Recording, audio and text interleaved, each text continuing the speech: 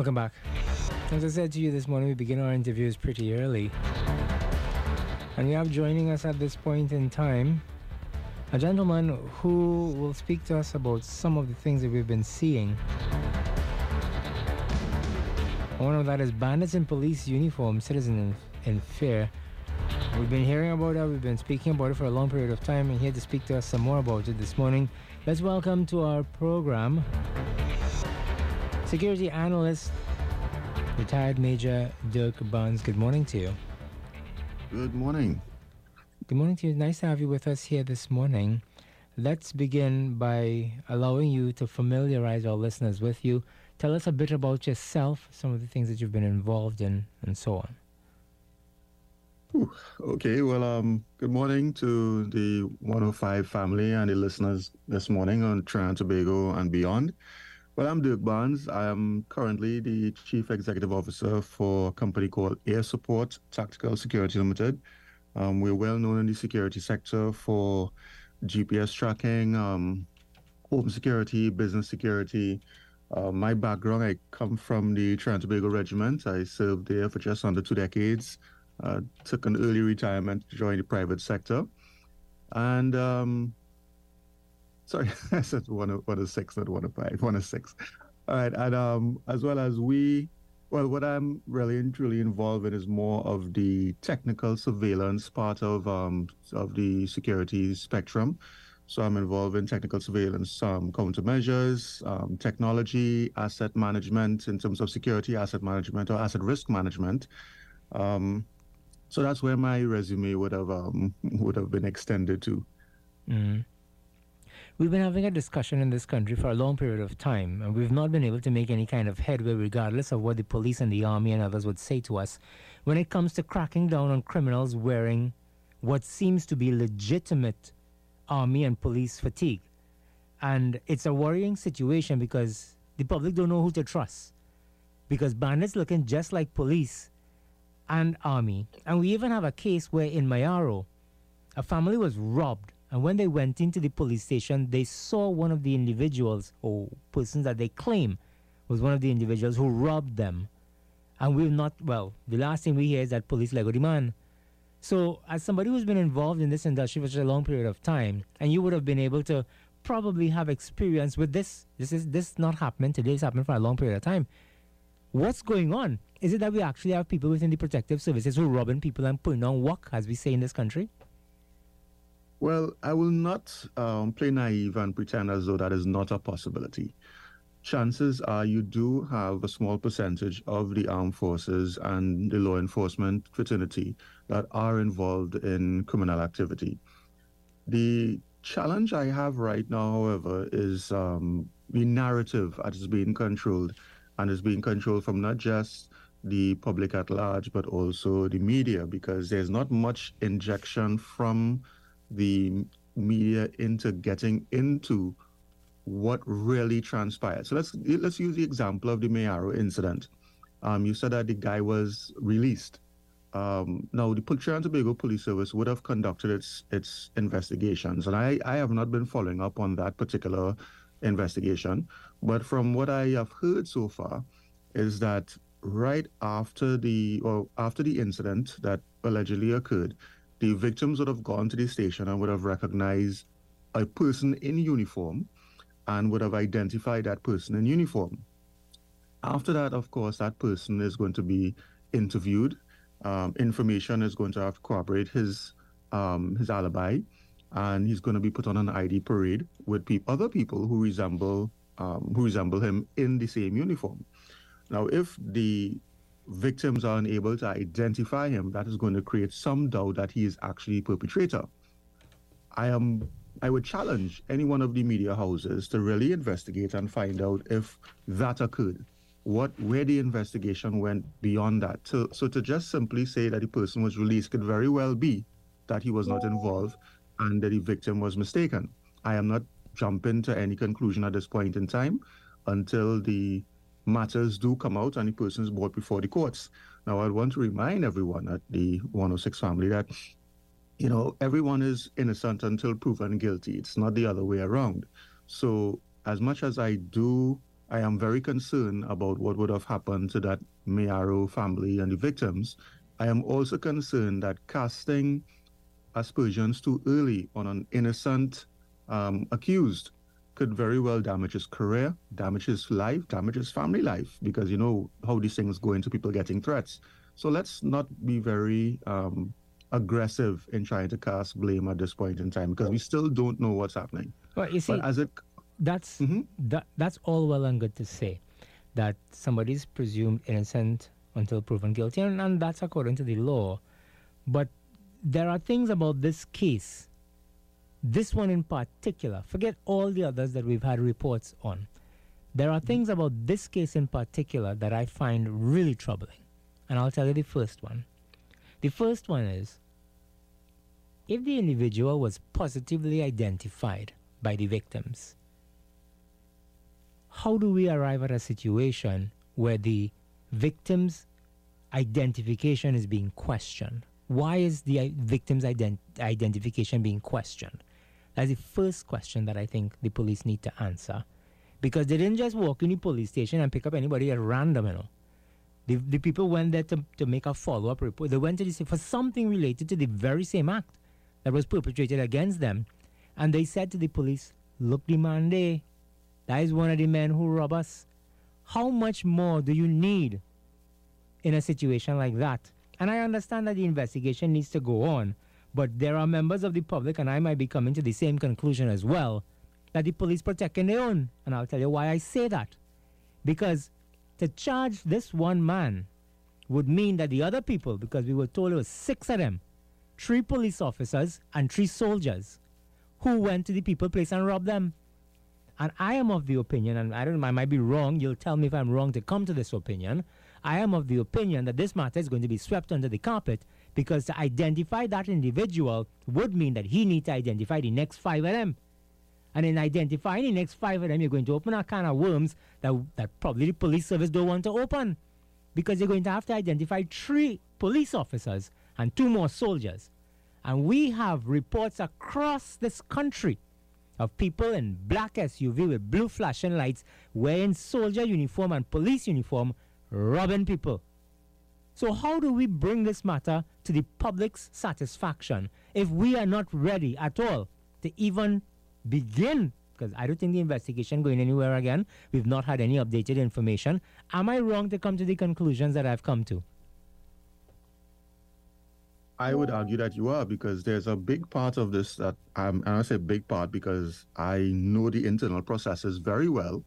That has been absent in the media. The Trinidad and Tobago Defence Force, specifically the regiment. Now I know Colonel Charles personally, the last hero I remember of the Trinidad and Tobago Regiment, and I'm almost sure that a board of inquiry would have already ensued into that soldier's involvement. Now, I don't know about the Trinidad and Tobago Police Service and who will cover for who and all these different things, but the Trinidad and Tobago Defence Force, specifically the regiment, is very meticulous as it goes into where soldiers are deployed, the after-action reports, where they would have been at a particular time. They would also go into the deployment reports because that soldier that was involved is going to have a corporal that he has to report, that he had to report to, that will have to report to a sergeant, that have to report to an officer, who will have to report to a commanding officer. And all of those reports are in the system. And had he fudged anything, it will very well indicate where he was at a particular point in time. So I am not even concerned about that part of it. If it was just a bunch of police officers, then I will say, yeah, you really can't trust what would be coming out, who covered for who. But I don't see in any one of the reports coming out of the media where we find instances where police are covering for soldiers.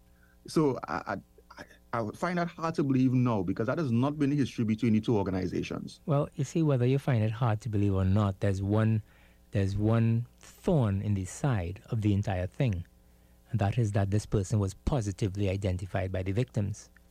Now, no one has said to us thus far that the identification was wrong, you know. That has not come out. And trust me, if that information was there, we would have heard about it. The media would have heard, well, the person was mistakenly identified or that kind of thing. Nowhere have we been told that. This is why I would challenge the media. Because I've seen on instances, and unfortunately, I've also been the victim of instances with the media, where after the situation has changed and the narrative has changed, the media does no further follow up. So I would challenge you that did the media really go back to Mayaro and check to make sure that the person was identified if the person was put before an identification parade and the outcome of that identification parade? Did that actually happen? Okay, I understand the point that you're making, and it's a relevant point in the discussion, but there are some overarching things that are difficult, and you would appreciate as well how difficult it is to get certain elements of information from the police service. If they want to tell you, you could do what you want, you can't find out. And that in itself, that in itself promotes the discussion that this matter is going to be swept under the carpet simply because of what's at stake. Because, as I said to you, are we looking here at the evidence that the nation has been searching for such a long period of time to justify all the reports that there's a black SUV with flashing lights and police and soldiers that putting on walk all over the place? And I would have expected that a matter like this would have been given more attention and would have been dealt with in a more expeditious manner, simply because you have the integrity of the police and army at stake, and you have the public's faith in these two institutions hanging in the balance. That's just my take on it. We are speaking this morning, ladies and gentlemen, with our special guest, and of course, that's Dirk Barnes. We are dealing with the issue of what's going on. We've been hearing these reports of bandits in police uniforms putting fear in citizens. A story ran in the Guardian newspaper, a whole feature piece. And of course, our special guest, Dirk Barnes, retired major security analyst. Let's take a couple of your calls. 627-3223, 625-2257. Let's see who's with us. Hello, good morning. A pleasant good morning, Satish, and a pleasant good morning to your guests. Satish, I've been following your argument, and the officer is right. Satish, it is not, whereas I am very, very careful and I am very much concerned about crime, maybe as much as you are and other people. The thing is that if someone is identified, quote-unquote identified, it not necessarily mean that that is the person. Now, I understand a lot of things, but in an identification parade, there are other persons, 7 or 8 other persons, and that is how an identification is done. Apart from that, sometimes you do not have people, you do not have participants to participate. Carney Central, with the greatest of respect this morning, right?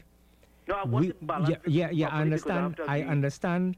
I understand the legalities of what a thorough identification parade entails. There are a couple different people who look the same way. You had to point them out and you're going to touch them and say, well, this is the man and all that kind of thing.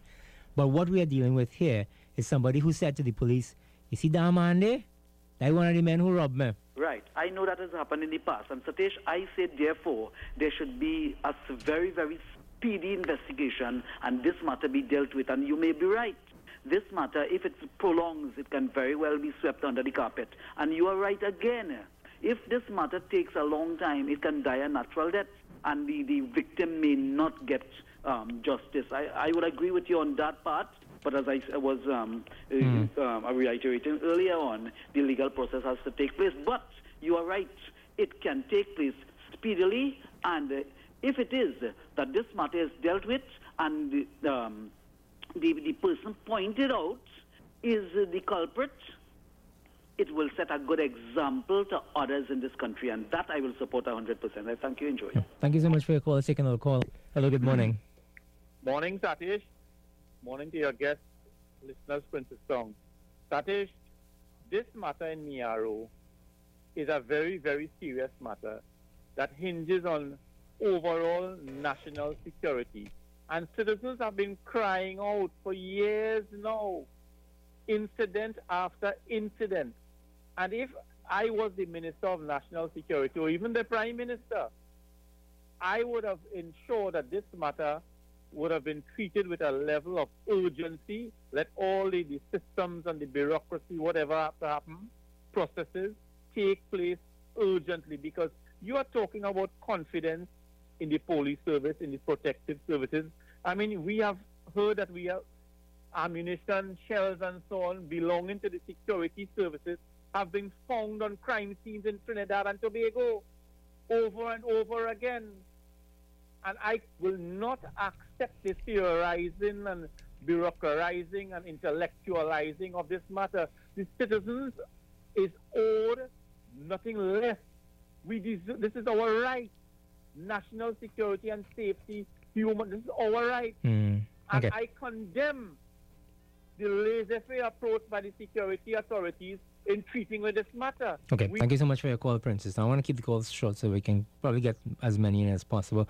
Mr. Barnes, do you think that the protective services, the police, the army, and others have dealt with these allegations that have been leveled against the organization and its members? Do you think they've dealt with them properly, or that it was not dealt with in a matter that it was done once and for all, and people have no ambiguity in their mind as to whether or not there are members who are engaging and are not being brought to justice? What's your opinion?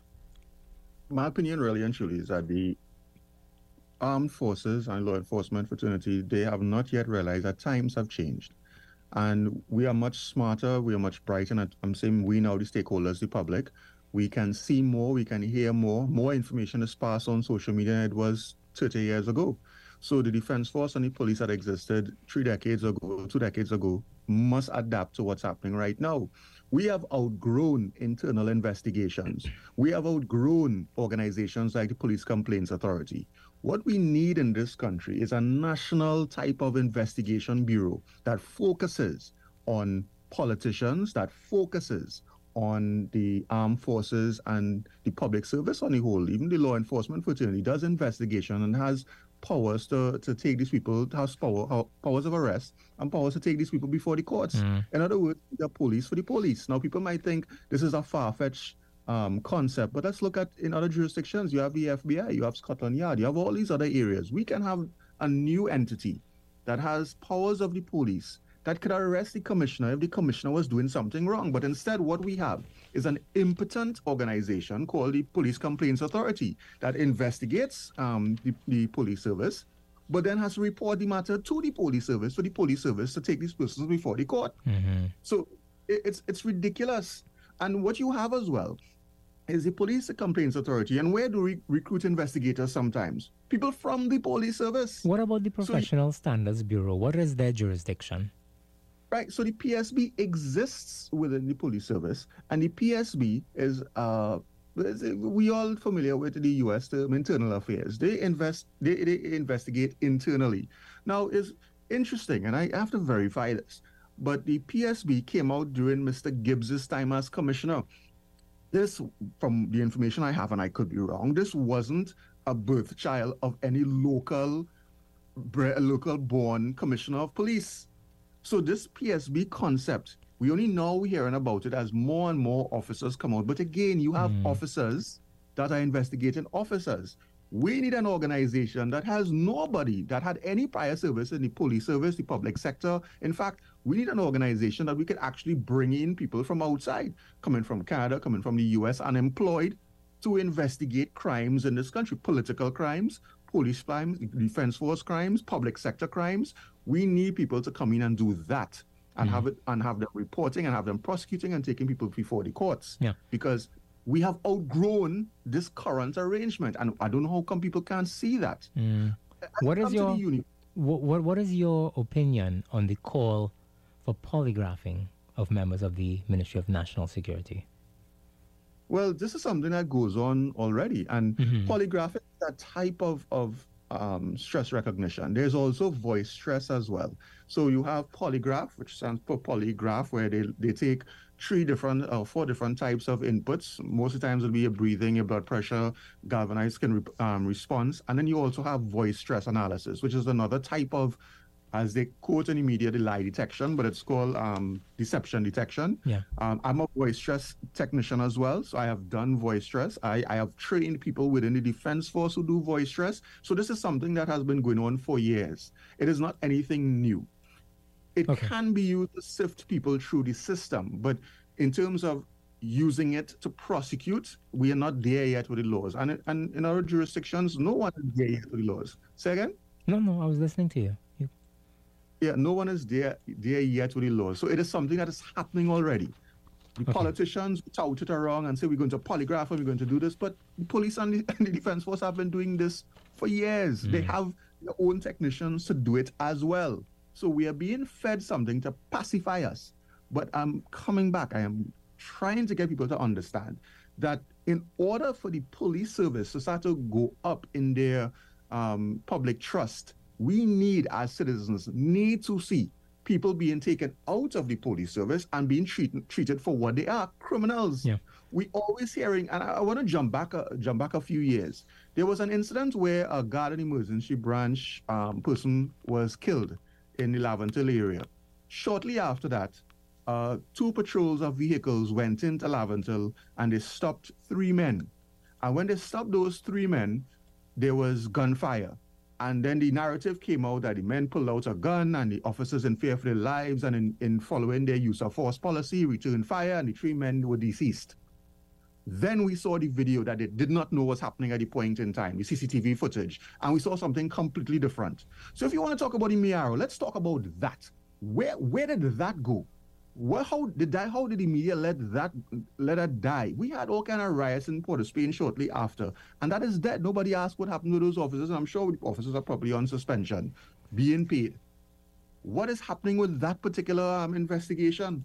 3 innocent men were killed by police on CCTV, and nobody speaks about these guys because maybe they're from Laventil, so it's not important to the public. Well, I think that matter, I am subject to correction, but I do think charges were preferred in that matter, or at least the Police Complaints Authority had submitted its report. I don't know, because we had spoken to David West on it. I'm glad you said that. They submitted a report, the impotent PCA. That's all they can do, submit a report. We need to move away from that. Those guys in other jurisdictions would have been handcuffed, arrested, and before the courts and possibly prosecuted and convicted by now. In Trinidad and Tobago, we accept that once you do an investigation and submit a report, you earn your salary. Come on, we have moved from that. As I said before, we are smarter, we are much more informed, we are seeing things. Let's go to another thing. Right now, we spent hundreds of thousands, maybe millions on body cameras. I am yet to hear that a police officer, all right, would have gone on one of these raids or something like that, and everything went perfect and body camera footage was checked. We keep hearing about these things, or that these technologies exist and we're using it and all these different things. Those are the things that need to come out. Now, in my mind, right now, the commissioner of police, the present one, and past commissioners really do want to see the rogue police officers taken out of the police service. Wow. But they have to wake up and realize that these are not just constables. Because if you and I having a conversation and saying this is going on for years, all right, because you started off by saying that a while ago, this situation has gone on for years, it means that when you first heard about it, let's just say it was 20 years ago, it means that 20 years ago, a constable is now an ACP or senior soup or something in the service right now, not so? So we have senior people who have been part of these bad habits and they have not yet been weeded out. Well, so we have to wake up and realize the implication. I understand what you're saying. There's an element or rather I should say there was a development in the Mayaro story that I don't think has been publicized at all. I have not heard it anywhere. I've not seen it anywhere. When we come back after these messages, ladies and gentlemen, I'm going to tell you about this development in the Mayaro incident, and then people might be able to judge for themselves whether or not the authorities are dragging their feet in investigating this one. Stay with us.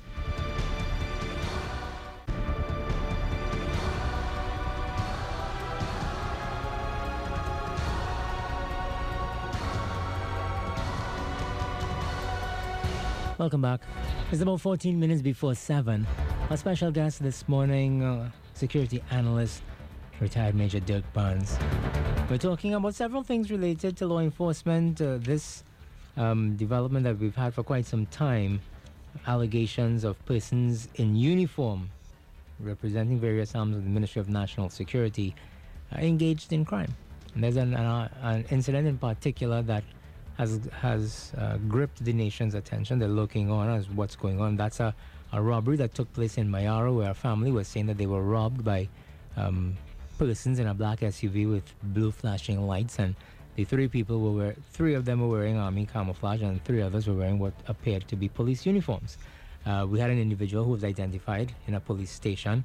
He has since been released. We don't know where the investigation is, but I have often said to you all that the police service has at its disposal technology that you and I don't begin to understand. And the police service has at its disposal technology that can identify certain things using cell phone and whatever else. It has, I've not seen it, I've not heard it. And if anybody has, let me know through our messages. It's being reported that the family found a cell phone in their house that belongs to one of the bandits. And that this cell phone was taken to the Mayaro police station by the family. And that the cell phone had on it a lot of information that would identify who the owner of the cell phone is. Now, if a situation like that exists, where a piece of evidence like that was presented, would we not have expected to have heard more about this case than we are hearing at this point in time? It is also being reported that the other, let me just say officers, the other people who are accused of being a part of this comes from a different police jurisdiction, and that they have been identified one way or another by persons who are involved one way or another. So this is information that I'm sure the public has not heard before. When I read the story in the newspapers and so on, I did not hear that there was this cell phone that was left by the perpetrators at the scene and that it was taken to the Mayaro police station. Mr. Barnes, with that kind of information at hand, would you not expect that the case be expedited, or that we, the nation, be hearing more about it? No, I would. My expectations and the reality would be two different things. My expectations is, yes, I would hope that the police service would be as clairvoyant and as transparent as possible, and they would come out and present this information. But reality is the police service will not, and that's for their own purposes, and especially legal requirements, not to prejudice any piece of evidence. They would keep that out of the public domain. Now, I will tell you this much. Whatever pops up in terms of evidence as provided by the victims is going to have to be scrutinized by the investigators. And from the minute you start to talk about a telephone, I know that this is going to end up in another department within the police service, which is going to be the cyber department, an undermanned department, unfortunately. And that cyber department will have to look at that particular case as they have to look at many other cases that's before them. So that could add an additional delay to the investigations. And I'm not here to make excuses on behalf of the Trinidad and Tobago Police Service. I am just telling the public what the reality is right now. The police service does not have unlimited resources. And that is why a lot of these investigations go beyond what we would call a reasonable amount of time. So if that information is correct, and that type of evidence does exist, it would be scrutinized, and it would add to any information that is said before the DPP, so that when prosecution takes place, that all of that is going to be present. That is the reality. And that last part is going to be what I expect. But as it relates to what it is you present, remember, you don't know where that information came from. You don't know what has been added unless you spoke to the victims themselves, and the victims told you that. Then it is something that I can't appreciate as evidence or information just yet until we hear it coming out. But again, what you are alluding to as well is the fact that the Trinidad and Tobago Police Service does not provide information in a timely manner. I remember when the two commissioners, that would have been Mr. Gibbs and Mr. Griffith, they would have engaged the media weekly. and let the media know this is what's happening with certain investigations. So that way there was a lot of information coming out. So we, the public, were informed. We, the public, could be, trusting of what is coming out. But since that, every other commissioner, especially the ones born here, have been shunning the media. And they send out these timely Facebook posts of investigations and stuff like that. And that's not enough as an update. We have an issue in this country where public officials feel as though they are not accountable to us. And this is where the change needs to take place. Now the template is there. So if I have to turn this conversation and say, so what do we do now? We have to implore from the Commissioner of Police to recognize that we, the public, are your customers. We, the public, are your stakeholders. We, the public, are the ones that have to have confidence in you. And if you want to gain our confidence, you have to be more forthcoming with information, not to compromise an investigation, but let us know, because it's your responsibility to let us know what is happening within your organization. Unfortunately, according to what Mr. Griffith keeps reminding us, is that the current commissioner, when she was evaluated, was seen to be wanting in the areas of media, of her media presence. She did not know how to conduct an interview. So that is why she hides away from the camera, unfortunately for us as well. What she's very good at, which probably did not come out of the evaluation when she was going to before commissioner, was that she's a very good party organizer. She has held, 2 or 3 parties since then? But we are not concerned about parties, Madam Commissioner. We are concerned about crime. Now, I am not one to come and say the crime is as a result of the Commissioner of Police. That is not the issue. But the Commissioner of Police runs the police service, which has a big impact on what happens with our perception of crime. And she is not doing her job. Well, I think the jury is out. Because if you ask the commissioner to rate herself, which she has been asked to do, she rates her performance as excellent. But then I guess to himself. The point that you're raising about the accountability is one that we've belabored on the program for so many times. And it's not just the commissioner, it's with it seems to be all heads when it comes to all of these organizations. We just don't have it. And there are no mechanisms really and truly to hold some of these office holders to account. Mr. Bandits, we're going to have to leave our conversation this morning. It's been pretty interesting, and we'll have further conversations moving forward. I want to thank you for your time this morning, and your frank approach to the discussion was welcome. Thank you once again for being with us here this morning. And thank you for having me on the 106.5 family. I did enjoy our conversation. Thanks very much, and have a good one. And all the best for you for the season. Ladies and gentlemen, we drop our curtains on our interview here this morning.